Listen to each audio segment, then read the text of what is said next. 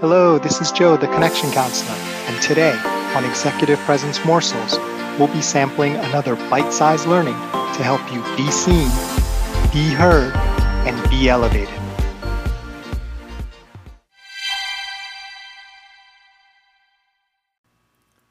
Has this ever happened to you, or maybe you're the person doing this, where during ideal times your leader is accessible, leading team meetings, creating activities, but then once the screws tighten a little bit and the pressure gets higher, they just go into just auto mode and they disappear. And they just go into a cave and they don't come out until whatever issue is resolved, and you, the team, are just left hanging. And you're like, what happened? Oh my gosh, when are they going to be back? And you just don't know what to do during that time, and it can be very stressful and uncertain. And you certainly don't want to put more pressure on your leader, but at the same time, their lack of accessibility, their being too busy for you, is damaging to the overall results of the team. And maybe that's you, like maybe that's happened as well to you, because we can all understand as human beings when that pressure comes, sometimes that's one of the ways we react. So today we're going to talk about another pitfall of leadership, which is being too busy for your team.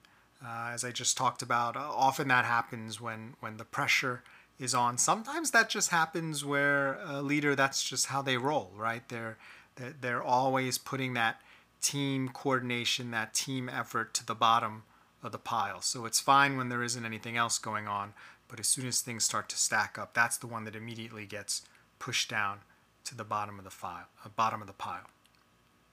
So today we're going to share 2 of the 6 degrees of executive presence that can really help in this regard, and why it's really important to keep that commitment and that engagement and time with your team. So the first of the 6 degrees of executive presence that's relevant for not being too busy for the team is this concept of stillness. Right? You know, at work we have this feeling that it's almost like we're sharks, right? If we don't keep on swimming, we're going to die or somehow be considered irrelevant or not working hard enough. And when you get into that state of mind and that attitude, it's really conducive to pushing away things that are important but maybe don't show immediate results, because those team efforts and being there for your team, those are built up over the long term, and they build trust, they build efficiency, and sometimes they yield immediate results if someone comes with a problem during that. But more often than not, they're longer term, more investments.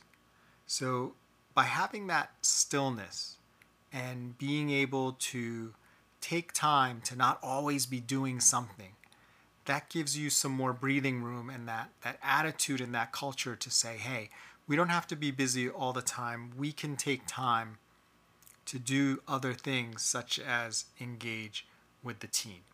And as you know, not everything can be an emergency, right? Not everything can be a 5-alarm fire.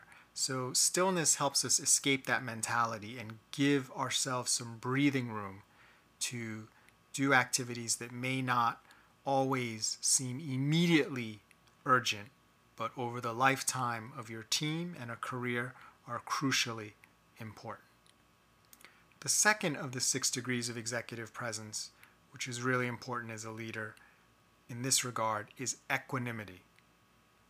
Equanimity, as you know, is just a fancy way of saying staying cool under fire.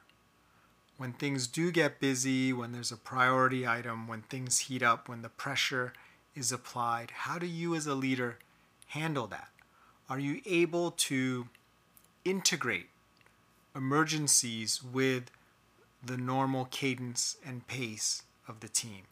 Now, every once in a while, we all know, and it makes sense, that when there truly is a disaster, a fire, then things can get upturned and you may need to reprioritize. However, that's not usually what's happening. What's usually happening is this becomes a habit. anytime there's any little thing that seems slightly more important, the engagement of the team immediately goes out the window and the leader disappears. And that lack of engagement, that lack of being able to stay cool under fire and still meet those commitments when they're meetable, really draws away from the confidence that your team has in you to be able to lead, because you're just a good time leader, right? Every time things are going well, you're doing all the right things, you're engaging with the team. But as soon as things get a little bit difficult, you lose your balance.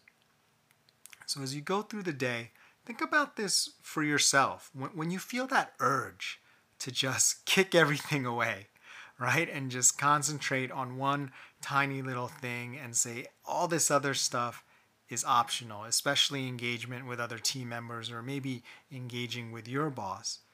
Consider how you can use stillness and equanimity to continue to stay connected, to not take this attitude that that connection is secondary and just doing work all the time is primary and everything else has to take a back seat regardless of the long-term damage.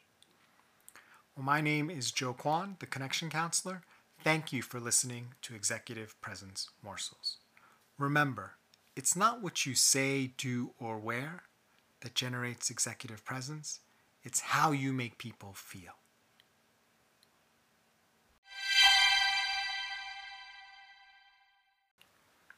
If you'd like, please stay tuned for a preview of tomorrow's episode, brought to you by our sponsor.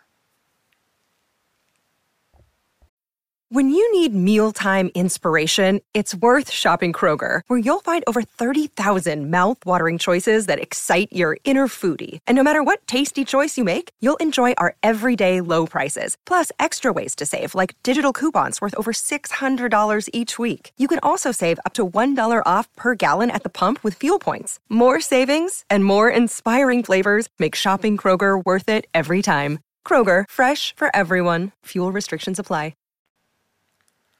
Let me ask you a question. Would you rather have a leader who's too hands-off and micromanages you all the time, every little I to dot and T to cross, and is practically dictating emails to you? Or would you rather have a leader who's too hands-off and just kind of lets you do whatever you want and isn't really there to deliver any sort of direction or guidance, feedback, or even support? So would love to hear from you whether either of those would be better than the other or your experiences in that regard. You can leave us a voice message at Anchor FM or email me at joe@connectioncounselor.com. The reason I'm asking is today we're going to talk about another leadership pitfall, specifically this one being too hands off. You may have had a leader who says to you, professes to you, I'm not a micromanager. I'm just going to give you some direction and tell you where to go and, let you do what you need to do. I'm going to trust you.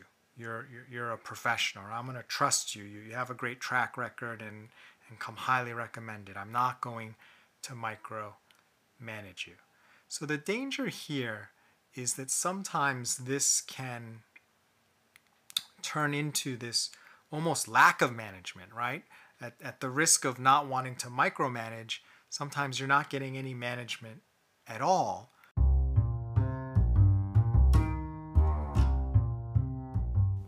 Thanks for listening. Can't wait to share the rest of the episode with you. Join us next time for another tasty executive presence morsel.